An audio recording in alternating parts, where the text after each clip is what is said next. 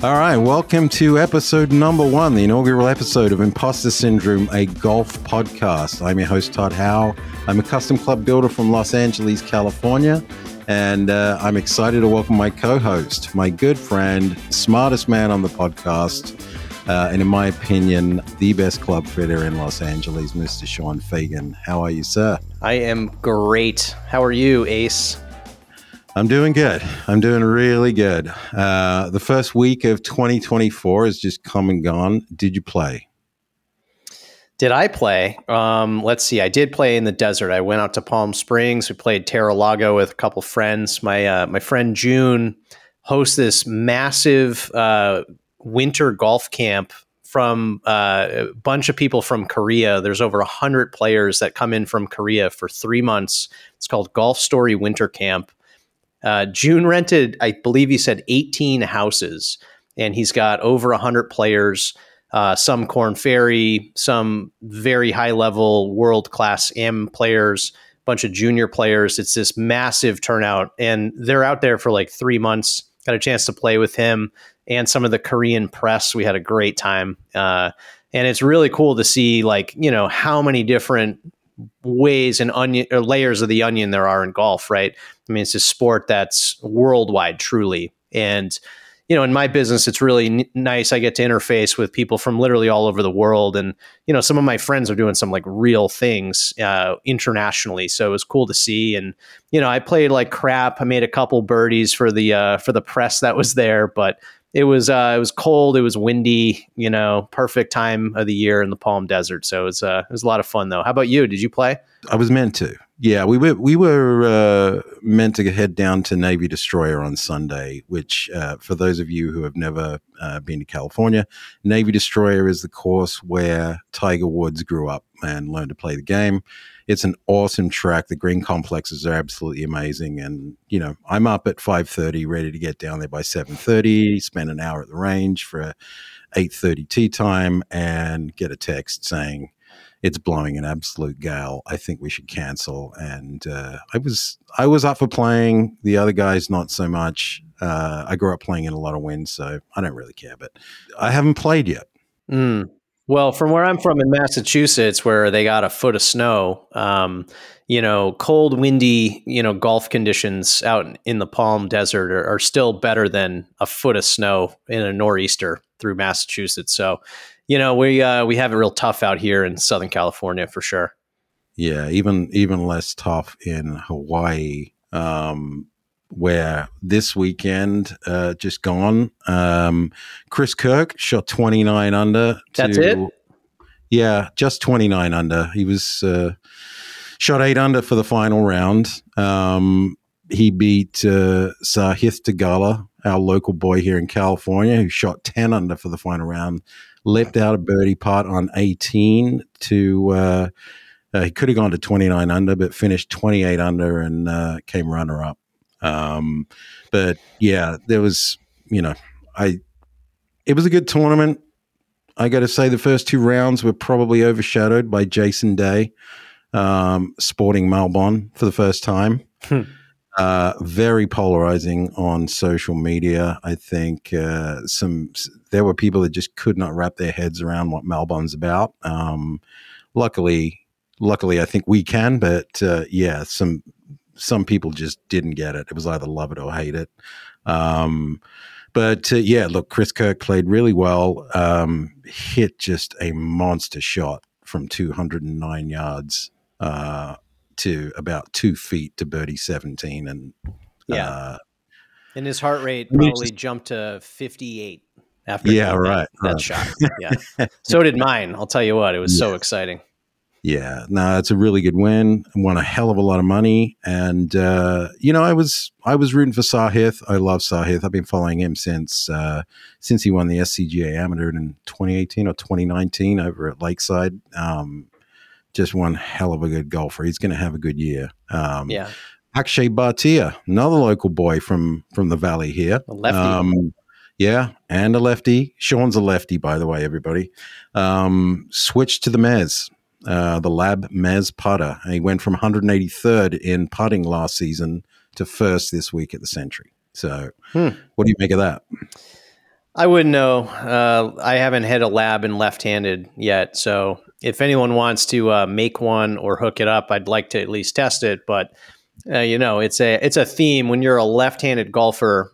Equipment is not necessarily at your beck and call. You just kind of play with what you got, and I think it's a little disingenuous to have an opinion on a product you haven't actually tested yourself. So all I know is the lab putters have obviously given certain players either a physical or mental or maybe even physiological edge.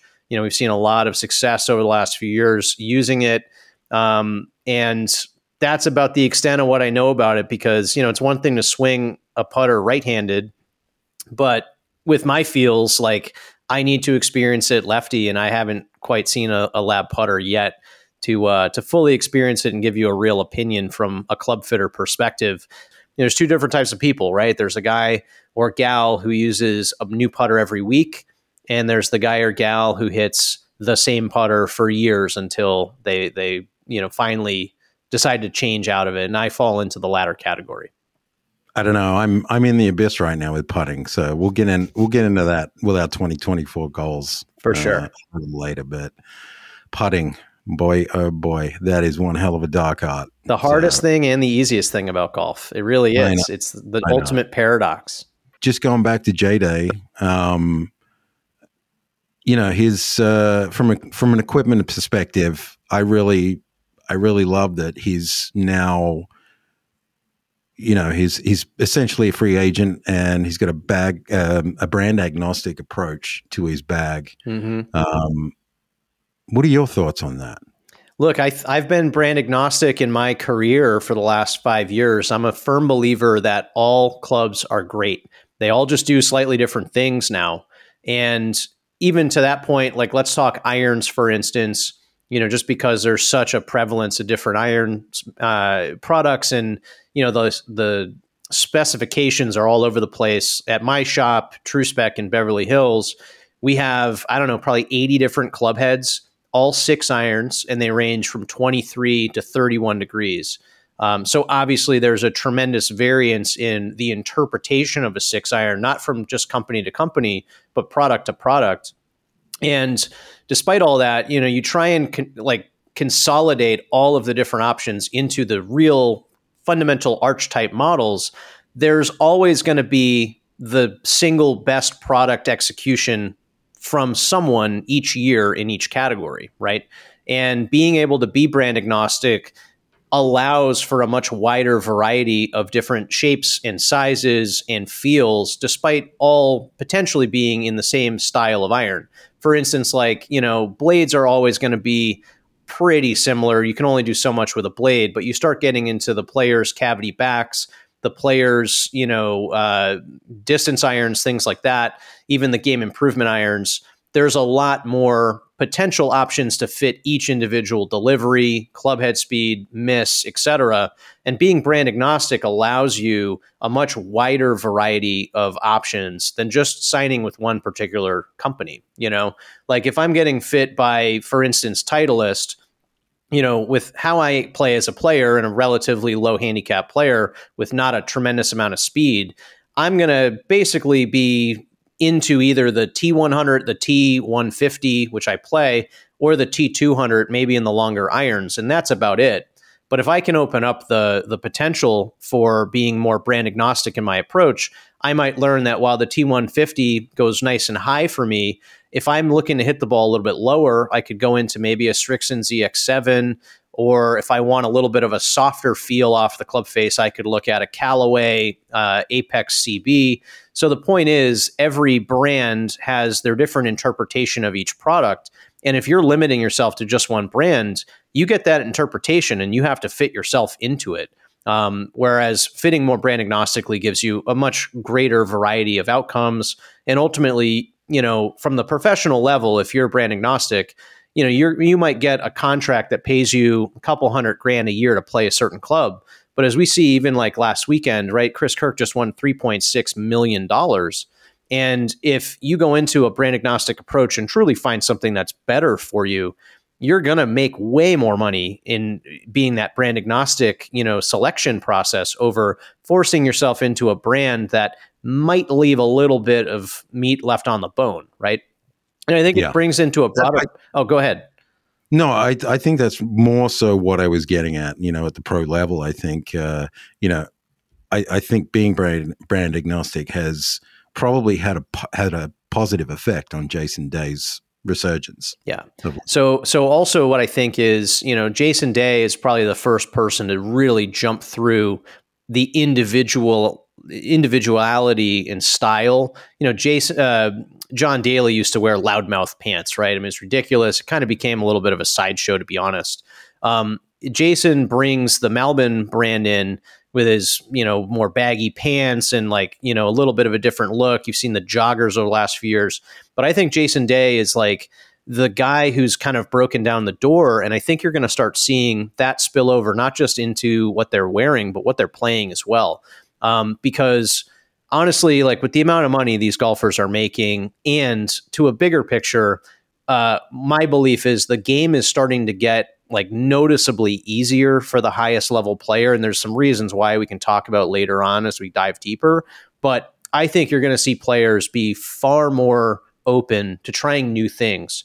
And one of those things is, I think I'm probably not alone in this category. And I think other people have said this, but I think you're going to start seeing much different equipment interpretations over the next few years. Probably the most obvious being more graphite iron shafts. I think you're going to really start seeing graphite iron shafts played at the highest level. The equipment and the engineering behind it probably hasn't been nearly as good as it is today. The materials, the quality control is getting so much better from everything in the manufacturing process. Because since the clubs are so good, that's what the manufacturers are really investing money into is, hey, let's develop a product that not only is going to be unique, but is so repeatable from box to box that we ship out that even a tour player is going to trust that over an old school, steel shaft X100 that the tour players have widely played for, the last 30 years at least. No, absolutely. And look, you talk about the manufacturing tightness. I mean, I've built sets of golf clubs with the Fujikura Axiom, which, we'll get to that later. But for 2023, for me, that was probably the equipment highlight of 2023 for me. I mean, you would take 7 Axiom 125X shafts out of a box, and they're all 125 grams. Give or take 0.1 or 0.2 of a gram. I mean, it's just ridiculous. That's great. Yeah, I've always looked at steel as a little bit more medieval and a little bit more analog almost. From a build perspective, Todd, you're going to have a better sense. But, graphite to me appears more digital, right? You can put material in any particular spot you want. You can replicate it, I think, a little bit easier. You can really customize the bend profile, the EI profile of a graphite shaft a little easier. But the challenge was always creating a graphite shaft that was stiff enough in the tip section, especially at that diameter. And, Axiom and VelaCore, I think that's really the big leap up is you can finally start making a heavyweight graphite shaft that is stiff enough in the tip section to also scale down at lighter weights. And I think that was kind of the breakthrough that the golf touring pros kind of needed to trust it under the highest pressure. And I wouldn't be surprised if, you start seeing more aggressive outfits, for lack of a better word, and the brand agnostic approach in the pro game, the touring game, I think is going to start really taking over. Yeah, absolutely. Give J-Day credit for that. Oh, 100%. Look, I want to talk about Axiom a little more, a little bit later. Cool. But yeah, look, I think, as an Australian, I love the fact that, and as someone who loves being brand agnostic, I love the fact that Jason Day's doing what he wants. And I love the fact that Jason Day's playing great golf. Sticking with the Sentry, scoring average on Sunday was 66.7. The lowest scoring average ever at Kapalua. It beat the record that was set 2 days prior. Man, 29 under is just ridiculous. And look, I got to say, there's kind of a bigger bigger conversation to be had about pro golf. But, you know, as it relates to equipment, and we can keep this relatively high level, I just get the sense that the equipment's just too easy for these guys to hit. So what's the solution? Yeah, I actually think the ball is the bigger issue. And this isn't like pro ball rollback. I just think that the golf ball is so good. It goes so straight. It spins so low. And, you know, the MOI on like the drivers are so good as well. Plus, I mean, they have solved a number of different challenges that have led to, you know, the illusion and mystique of golf for a long time, right? Like they've all figured out the most optimal way to deliver the golf club. We understand launch monitor numbers so well and what tolerances you want, right? With a certain ball speed, you want to correlate that to a launch and spin rate that makes the most sense. The golf ball goes dead straight. They work tirelessly, you know, give Scott Fawcett a lot of credit for understanding the money ball aspect of golf, right? The probabilities. While older players used to use that to their advantage, the golf ball spun so much that there was a lot more variance in where it was going to go time and time again. And even from like box to box, I think you could probably go back 50 years and get a brand new set of golf balls. And if you had the ability to launch monitor test those things, they probably all worked a little bit differently. So once those variances start going away, and you know, okay, if I swing this club at 97 miles an hour, hit down on it 6 degrees, 3 degrees across, and deliver 26 degrees aloft here, you know, on this 7-iron, it's going to go 183 yards. It's going to land. It's going to have 6,800 spin. It's going to land and maybe move a little bit to the left. And then, you know, because I know what the greens do, because I have the green book, I know that once it catches that slope, it's going to dump itself pretty close to the hole.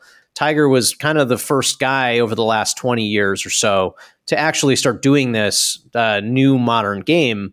And I think it's fair to say that, like, you know, no one's Tiger Woods, obviously, but all of the modern players are playing the same type of game that Tiger Woods was playing in the late 90s and early 2000s. I think the equipment and the golf ball itself have simplified so much on top of the strategy element where you can plan for something and the ball actually does what you're planning to do. And I just don't really believe that's how it was, you know, for the 100 years leading up to this new era. Yeah.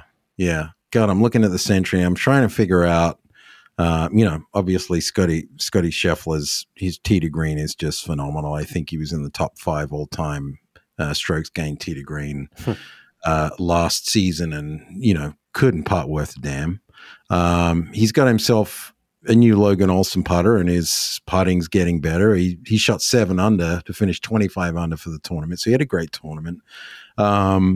And he's had some improvement in his putting since he made that switch to the Logan Olson putter. But, you know, I honestly don't know where I'm standing with pro golf. I mean, they're all hitting those shots. I'm wanting a battle. I'm not seeing any fight. Yeah, it's a putting contest. It's there's some sterility to it. You know what I mean? For sure. And that's why, like, I'm just of the belief that golf has kind of become a little too easy. And obviously those guys. Yeah, let's clarify that. Yeah, it's like becoming too easy for the world-class player. And obviously, you know, everyone's short game at the tour level is excellent. So that raises the floor of their scores. They can hit the ball terrible and shoot 72 or 73 and survive to live another day.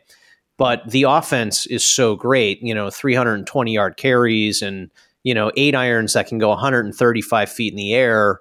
And, you know, like the ability to just attack these holes. I mean, the most notable, probably LACC last summer. Of course, I've played a bunch.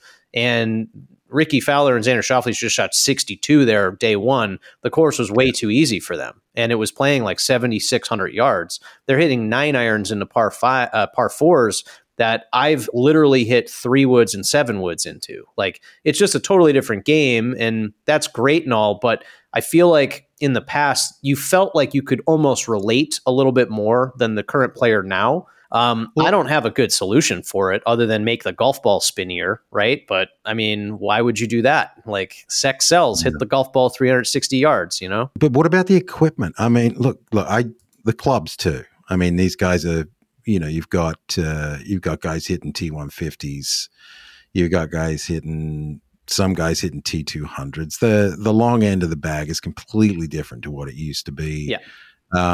So much easier to hit, and I think driver is just, these guys aren't missing fairways that much. It's different.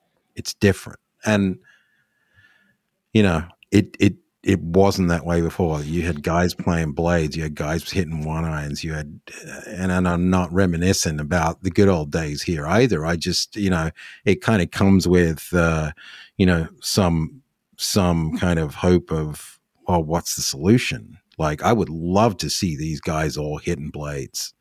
And Yeah. or you talk about bats, wooden bats in baseball versus any other forms of amateur baseball. Man, I would love to see that. I would love to see more U.S. Open setups. I would love to see things more penal, tighter fairways. Like, there's got to be something to make this a better display of the abilities of the best golfers in the world. Yeah, no, I get it, right? I just think the standard has gotten so much higher. Yeah, that's true. One last thing on the Sentry. I'm watching the last 9. Xander Schauffele, he's 8 consecutive pars on the back 9. And then Eagles the last. He finishes 24 under, tied for 10th, 8 straight pars, as I said. He's had 11 top 20 finishes last season, the most of anyone. Like, his stats, I'm going through his stats, and the reason I want to go through his stats is because, like, the guy just doesn't win much, And I love Xander Schauffele, but, like, I don't see an eye of the tiger. And he always seems to just come up short. I'm trying to figure out why. I would love to know why. I even went and had a look at his putting stats. But I mean, look, last year he was 9th place strokes gained tee to green. He's 47th off the tee. I mean, he tightened that up this week, but he's 3rd in strokes gained approach, 60th in greens in regulation, though. He seems to have some issues in approach proximity in the areas of 125 to 150, from 75 to 100. I mean, he was 87th last year from inside 100 yards. He's averaging 28.44 putts per round, 32nd. I mean, that's obviously ridiculous, but we're talking about the PGA Tour. And then I get across his finishes per round, right? So he's 23rd place, averaged 23rd place in putting for round 1, 100th place for putting in round 2, 14th place in round 3, and then 65th place in round 4 in terms of putting average, equal with Scotty Scheffler, who we know had an absolute dog of a year on the greens last year. And, if he putted well, he would have won a hell of a lot of tournaments. And then I'm looking at that and I'm thinking, well, 100 place in round 2 on average.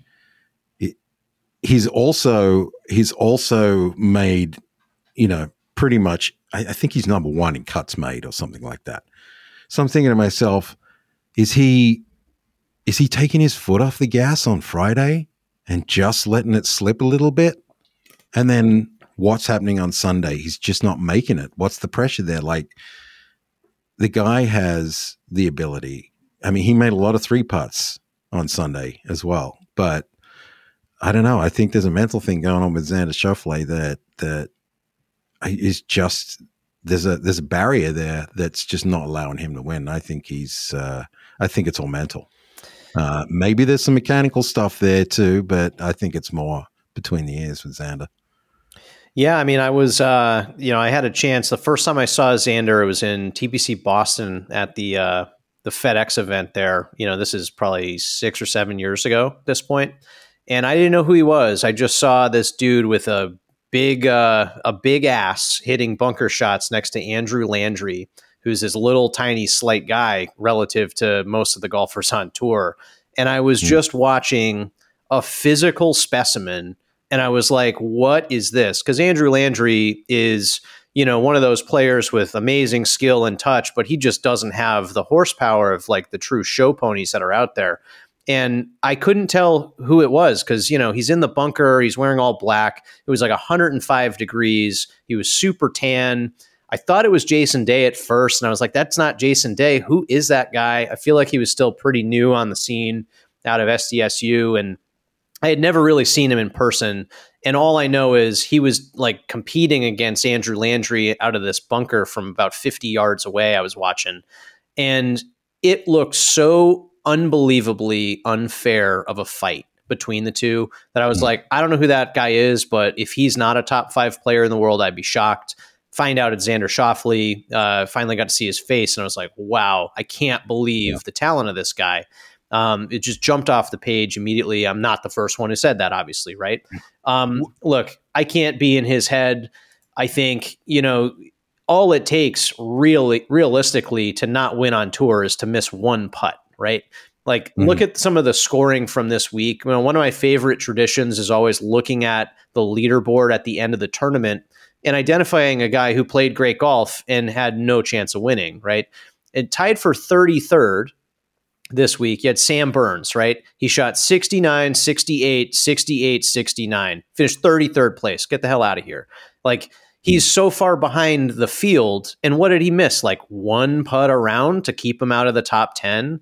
I mean, I heard a stat and I have to verify it, but everyone was talking about how Ricky Fowler was in this huge slump over the last few years, right? Well, his scoring average was like one shot higher than it was last year when he broke out of the slump. So, look, I'm sure, and I'll bring it back to Xander, like the 8-iron he hit on 16 at the Masters the year he had a chance to win. He claimed that he got gusted and he pured the shot. I think it was pretty clear he did not hit a good shot, and yet he just kind of refused to admit it, which I thought was interesting. It goes to tell you a little bit about his psychology, I think, or at least the pressures that, his father's kind of put on him or whatever. I don't want to go into, his backstory too much, but look, I just think that, you can be incredibly talented and not necessarily have that killer instinct to fully rise above your fear inside, right? The imposter syndrome. Like, that's a good example of him standing on the tee at 16 at Augusta and thinking, if I hit this shot, I'm going to win the Masters. And in that half a second from the top of his swing into impact, I would guess he probably had a little bit of a whisper in the back of his head that said something that distracted him. Like, I don't want to say Xander is not, someone who can perform at the highest level, because I've seen him win golf tournaments before, but I think it's really hard to do. I miss the best players in the world competing. Like, I think that's part of it as well with pro golf, and part of it at the Sentry. I mean, Rory's not there. It's an elevated event. So many good players have left. In a couple of years, it's going to be a little different. I think when it all comes together again, but for the moment, I think it's a little bit out to lunch for me. That said, I'm still watching, but I want the game to come full circle. We're obviously in this weird spot right now where the golfers are kind of putting their own personal interests and business interests in front of the glory. And I get that. And I think that's a necessary evil in any competitive sport where you have this massive economy around it. But I'm still going to be super, super stoked, come April. You better believe it.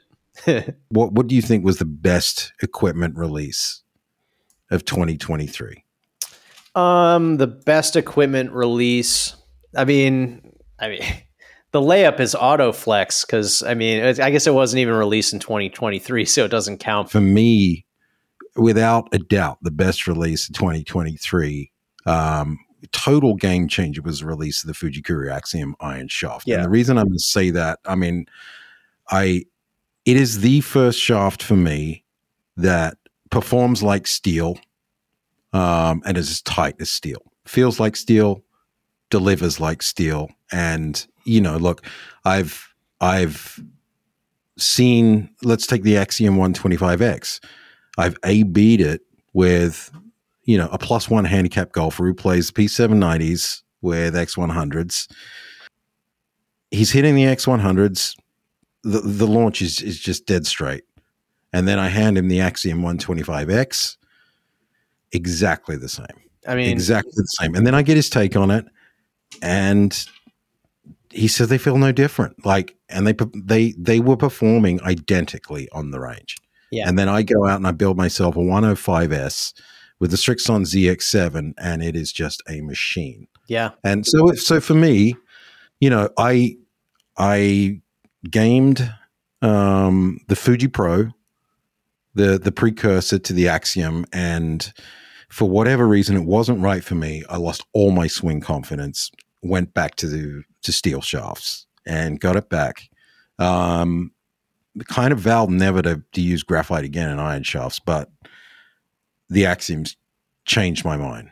And I think the Axiom it's going to do what Ventus Velocore did, like just become the biggest selling iron shaft of next year and the year after. It's going to be. It's in basically every test I do now because of what you said, and I do believe, and we touched on it earlier in the podcast, like golf or tour players are going to start playing these a lot more common. You've seen the MMT a little bit on tour.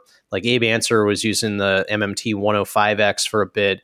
Bryson was famously the first golfer to use all 14 clubs in his bag with graphite shafts in a tournament, and I believe he won the U.S. Open playing all 14 graphite shafts. Bryson's obviously the anomaly. Steel fiber's been on tour for a while. Matt Kuchar's made a ton of money playing steel fiber for a long time. I don't believe he's playing it anymore, but the Axiom is like the one product that creates the stability to fight against gear effect at impact in a graphite shaft while also offering, proper vibration dampening and the proper weight and like you said, it delivers like steel. That I think that is kind of the big breakthrough that the graphite iron shaft world has waited for a long time. And I wouldn't be surprised if there's further iterations of Axiom. They'll probably even make, like they did with Ventus, a higher launching model, like a red Axiom, a blue Axiom, a black Axiom. I don't want to speculate on what Fujikura is doing, but they can spin that product into a ton of different opportunities. And all the other manufacturers, and all the other manufacturers are going to follow suit. I mean, why wouldn't you, right? And it really comes down to how good the manufacturers have gotten at building the golf clubs and the shafts properly and consistently. Yeah. That's the key. Yeah. And look, Fujikura just knocked it out of the park. Absolutely out of the park with the Axiom. But so that's 2023. I mean, there's a number of releases announced today. I mean, we saw new irons for Ping Blueprint. We've, the D430 Max 10K. Wow, that's a mouthful. AI and 10K. Is this going to be 2024? I mean, you got to create a new story every year, right? Now, again, like we can just end right there. Like, you've said it all. You've said it all. The products are so good that they have to come up, especially the publicly traded companies. I mean, think about it. They have a fiduciary duty to create and drive growth and revenue for their shareholders. And if they don't, thousands of shareholders start actually losing money on their investment. As publicly traded companies, you have a duty to come up with the latest and greatest at all times. And it's funny, I was listening to Marty Jurtson talk about what Ping did. They're using like a centrifuge in order to like inject the steel or the titanium face into a platform that creates a perfectly flat surface when building the 10K, among other things. And it's like, okay, so these companies, and Ping, ton of respect for them, the engineering company that builds golf clubs truly, and really the founders of proper club fitting, to be frank, like they're coming up with new machines to manufacture the clubs more precisely, right? Because you can only make the driver go so fast, and they have to find new stories to, drive revenue and find committed investment towards these new products. And anything that they can do to show it is great. I mean, the funny thing about the 430 and the 425 and the 410 and the 400 that preceded it, they have a patent on their center of gravity. I mean, that's why they don't want to change it, because that driver is the most straight, the most forgiving club each and every year. it might not be for everyone. I would argue Ping is probably the most polarizing brand and products on the market. But I've also found that when a client comes into my fitting bay with a Ping product, they leave with a Ping product far more often than any other manufacturer loyalty that I see, right? When you come in with a brand agnostic approach, you're constantly looking at, well, let's try all of these and see which one works better. And whether you come in with a Titleist, a Callaway, a Mizuno, a Strixon, whatever, chances are there's a pretty good shot another manufacturer might win your business. But when you're with Ping, like it's 50-50, which is really unique because when you start understanding and feeling where that center of gravity on the driver is, it's hard to kind of move off of that. And I think the 10K is just another iteration, the most perfect version of their fantastically forgiving driver. And, look, they're all forgiving. Like they're all forgiving. Of course they are. I mean, look, we have all the math. And AI are the buzzwords of 2024. Yeah, but like they really are. But we have all of the math to prove that if you build a driver like this, the ball flight works pretty good. So, Callaway spends millions of dollars on their Microsoft supercomputer to start running and testing in real time all these different iterations of face topography. And they figured out, I think they went from like 15,000 to 25,000 to 35,000 different face models to create the most forgiving and straight face on their Paradigm AI smoke. And, how much better can these things get? This is like part of my conspiracy theory on the ball rollback. If you were to change the golf ball because all of the equipment is at the theoretical limit, or at least pretty close, then that opens up another 10, 15, 20 years of product innovation where we have to start developing the products fundamentally different to support the new golf ball. And if I'm looking at it with my tinfoil hat on, I feel like that kind of makes sense. I mean, these companies are billion-dollar companies. And because of that, publicly traded fiduciary duty, man, like it doesn't necessarily hurt to be given a gift of changing a variable to create another 10 or 15 year runway for innovation, right? And like I've been saying that since day one. I don't know, I might be totally crazy, but it makes sense to me. And I just like to use logic to come up with insights, Yeah, I also don't think that if someone had to choose which one of us had a tinfoil hat, that who it would be. I just love questioning the norms. Yeah. Mizuno coming out with some new blades. I'm a Mizuno fanboy. I love that. Like Paradigm versus AI smoke. I mean, how much difference is there really in those two clubs? Like, how much is it? A little bit of forgiveness? I mean, I think you can't look at it as, like this is going to be so much better, right? The process is different. Like they've gone throughout the process. They've made a better driver from the ground up using all of the available information they've been able to glean. Look, every driver, each time they come out, they're going to be a better product than they were in the past outside of a failure, right? Which has plagued the industry at times. Like there's companies, I won't name names, that put out products that just aren't as good as the product before it because they've wanted to innovate with something new, and give them credit for taking the risk. But, when you already have a really great... I'm going to guess. When you already have a great... I'm going to guess, really, because the next thing I was going to say was did TaylorMade take a step back with stealth? Because I don't think that, and we're talking about the new QI10. I don't think TaylorMade has had a driver head that's, been as good since the OG Sim. I mean, yeah, the OG Sim was like the perfect driver of that first generation of titanium, drivers. And you get into this new generation where the entire industry is focused on, we need to do AI, we need 10K, we need all this stuff. Like one of the big advantages of change, like one of the restraints, I should say, of the modern driver is, while everyone thinks titanium is this really lightweight material, relative to steel, it's lightweight, but it's still a heavyweight metal. Look it up on the periodic table. And when you have a 460cc driver with a big old forgiving face on it, that club face is 50 grams. A driver only weighs maybe 190 to 200 grams. So you have a massive amount of the weight right on the club face, which means the center of gravity is going to be forward. And ultimately, that driver is going to lose stability in MOI. Okay. If you can change the club face to a lighter weight material like carbon and save 15 or 20 grams to the front of the club, then ultimately you can put that weight further back, which would increase the MOI of the driver, like just based on basic physics, right?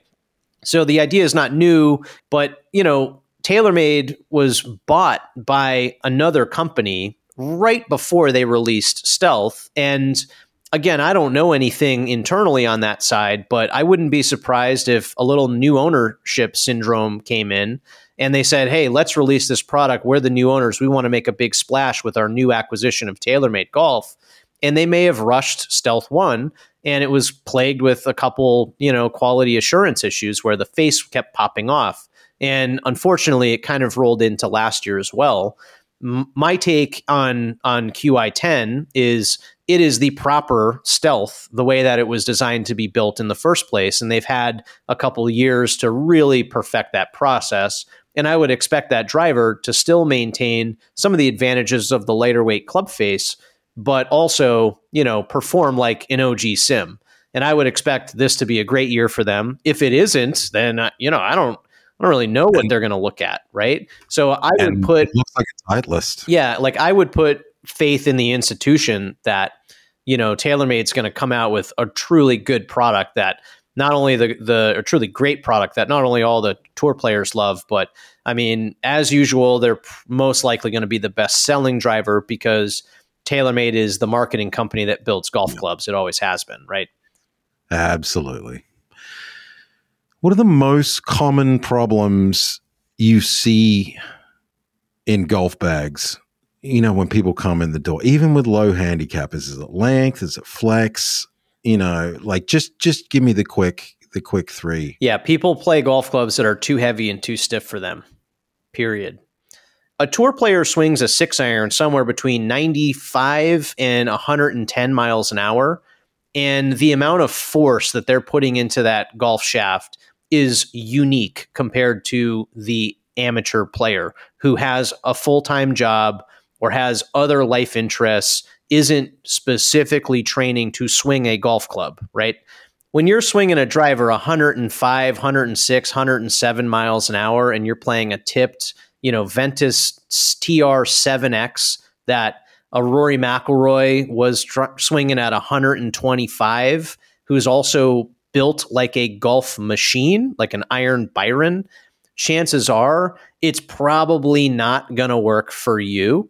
Now, there's always exceptions to that rule, but it's one of the easiest things that I can diagnose and fix. I have so many people come in and they go and buy clubs and they assume that they're standard length. They assume that they're standard lie angles. Like if you buy a set of clubs and, you've bought them off eBay or wherever, first thing you got to do is go and get everything checked because you just don't know what you're going to get. And even that extends to new clubs. I mean, make sure that you get your stuff checked. I mean, manufacturing tolerances, they're a lot better. Like they have improved significantly of late, but you just need to make sure that the stuff that you buy, you get it checked and the specs are correct. Yeah, I mean, think about it, right? Like if you're not getting something custom built by a custom build shop, okay, like TrueSpec, for instance, who I work for, who's literally cutting the shafts, they're bending all of the clubs to the exact lie angle. Like we have a tremendous amount of capability in getting something dialed in exactly to the spec, right? At Encino Golf Labs, you have that same thing, right? You're cutting the shafts to the exact length that we want them to. You're bending the club heads to the exact same loft and lie that you want them to.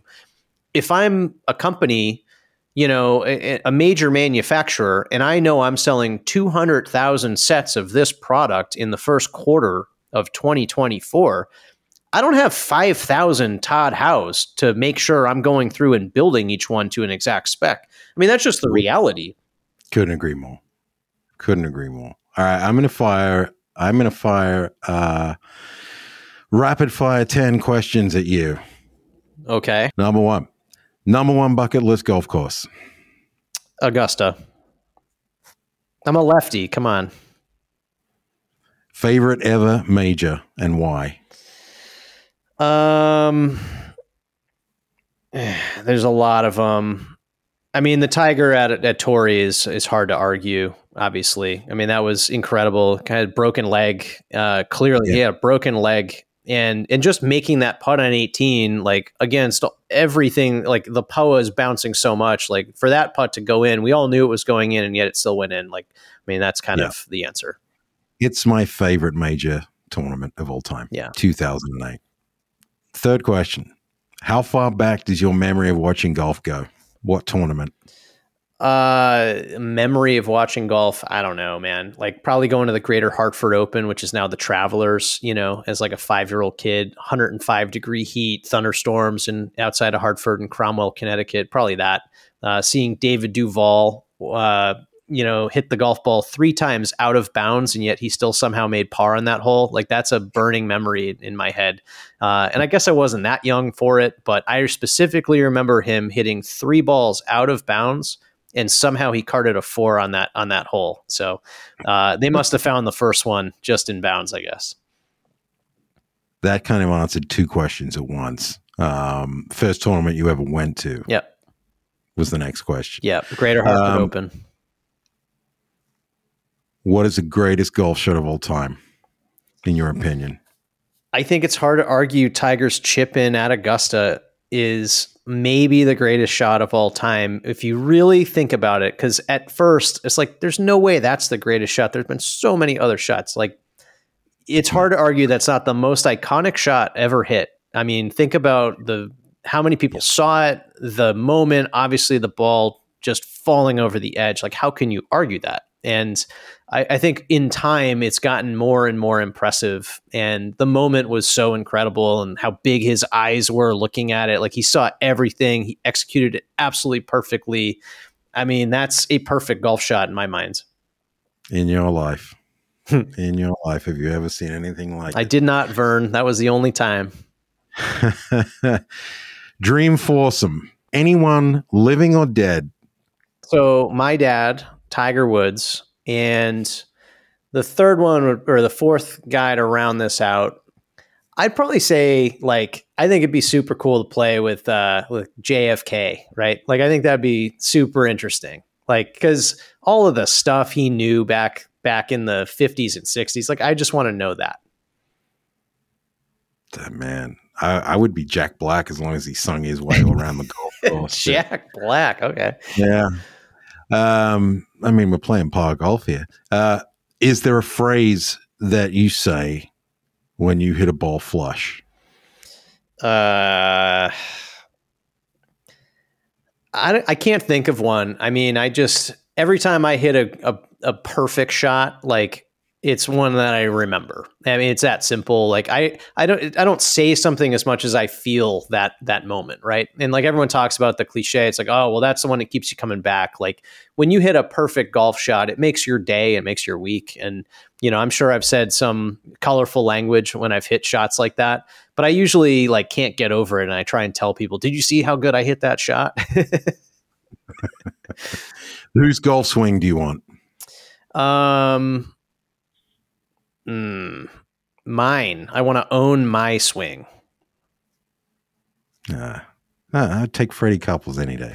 That's a good one. Favorite golfer of all time. Yeah, I mean, it's silly not to say Tiger Woods in this situation, obviously, but I mean, I think that Ben Hogan is probably like the guy that I would look at as, you know, if I could. I would say he's probably my favorite. I mean, one of the reasons being just he was not a very big guy, and it took him a long time to finally break through and win. And he just dug it out of the dirt, and then obviously overcame, you know, almost dying in a car accident But he used to get beaten up all the time on the golf course by Byron Nelson. They both grew up, outside in Texas next to each other, and Byron just beat him up over and over and over and over again until finally Hogan conquered. So I would say his story is probably the most interesting to me, and I would pick him. Best golfer currently, either PGA or Live. Oh, I mean, Jon Rahm. Like, Jon Rahm is the best golfer. Like, I don't think there's much argument there. You could argue Scheffler is also the best golfer, right? But Rahm has a certain sense of excitement and artistry that, like, Scheffler just cannot compete against. John ends up being the golfer of his generation, I think, when it's all said and done. He's damn good. I saw him at Torrey Pines. Yeah, it's wild. Sunday. Just incredible. Who's the golfer you just can't stand? I can't stand. Oh, there's definitely some good answers here. Just give me one. You don't even have to have a reason. Yeah, I mean, it's hard to well, you don't even need to know why. It's hard to talk crap about these guys, right?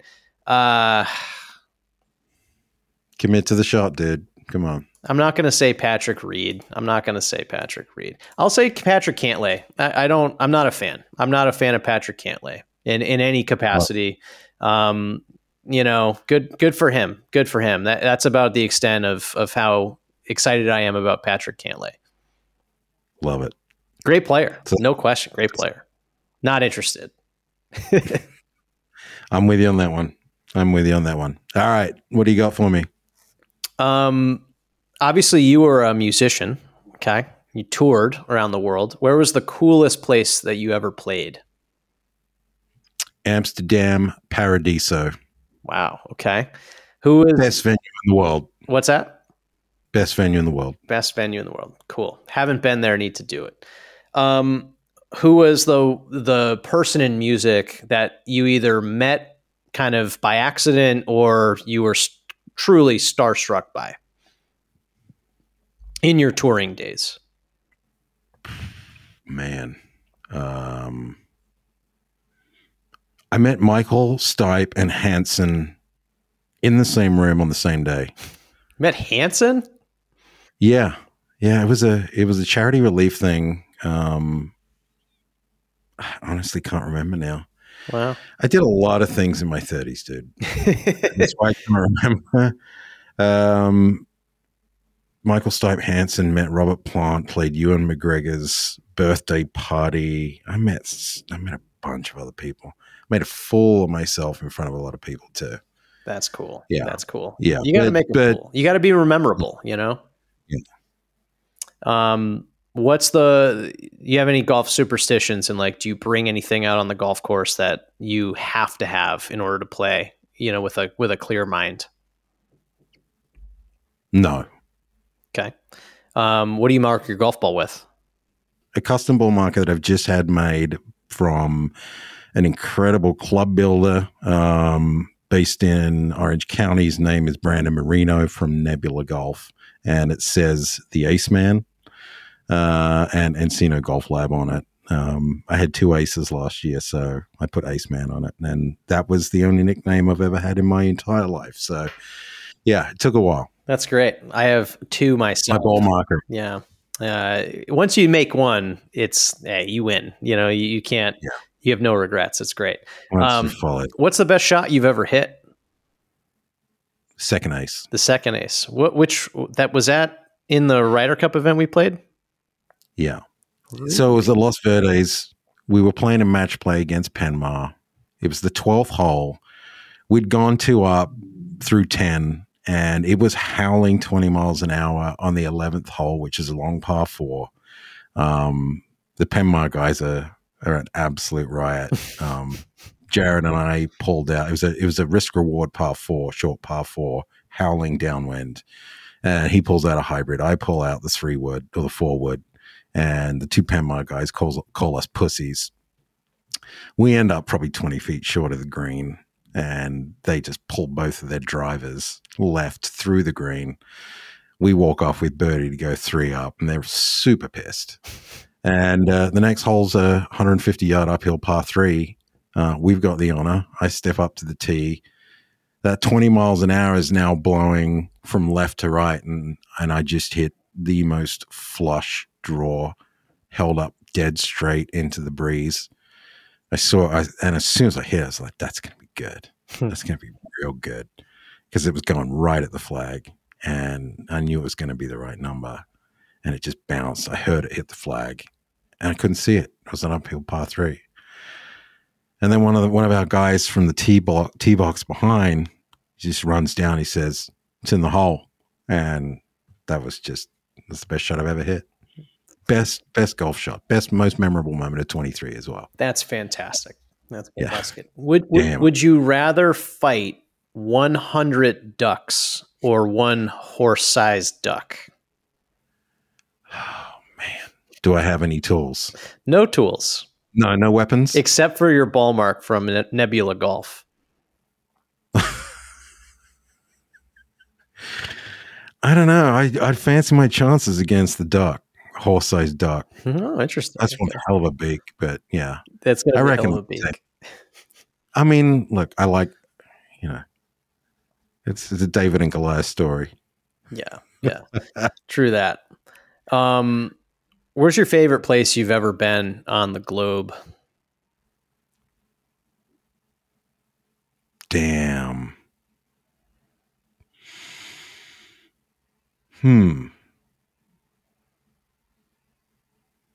Boy, I couldn't tell you. It's a big place. I've been to a lot of places. Like my experience at Barcelona is driving into Barcelona, pulling into the venue, doing a show, leaving, and driving to France. Like, I've been to so many places and never really spent time in there. Yeah. Time there. Yeah. I'm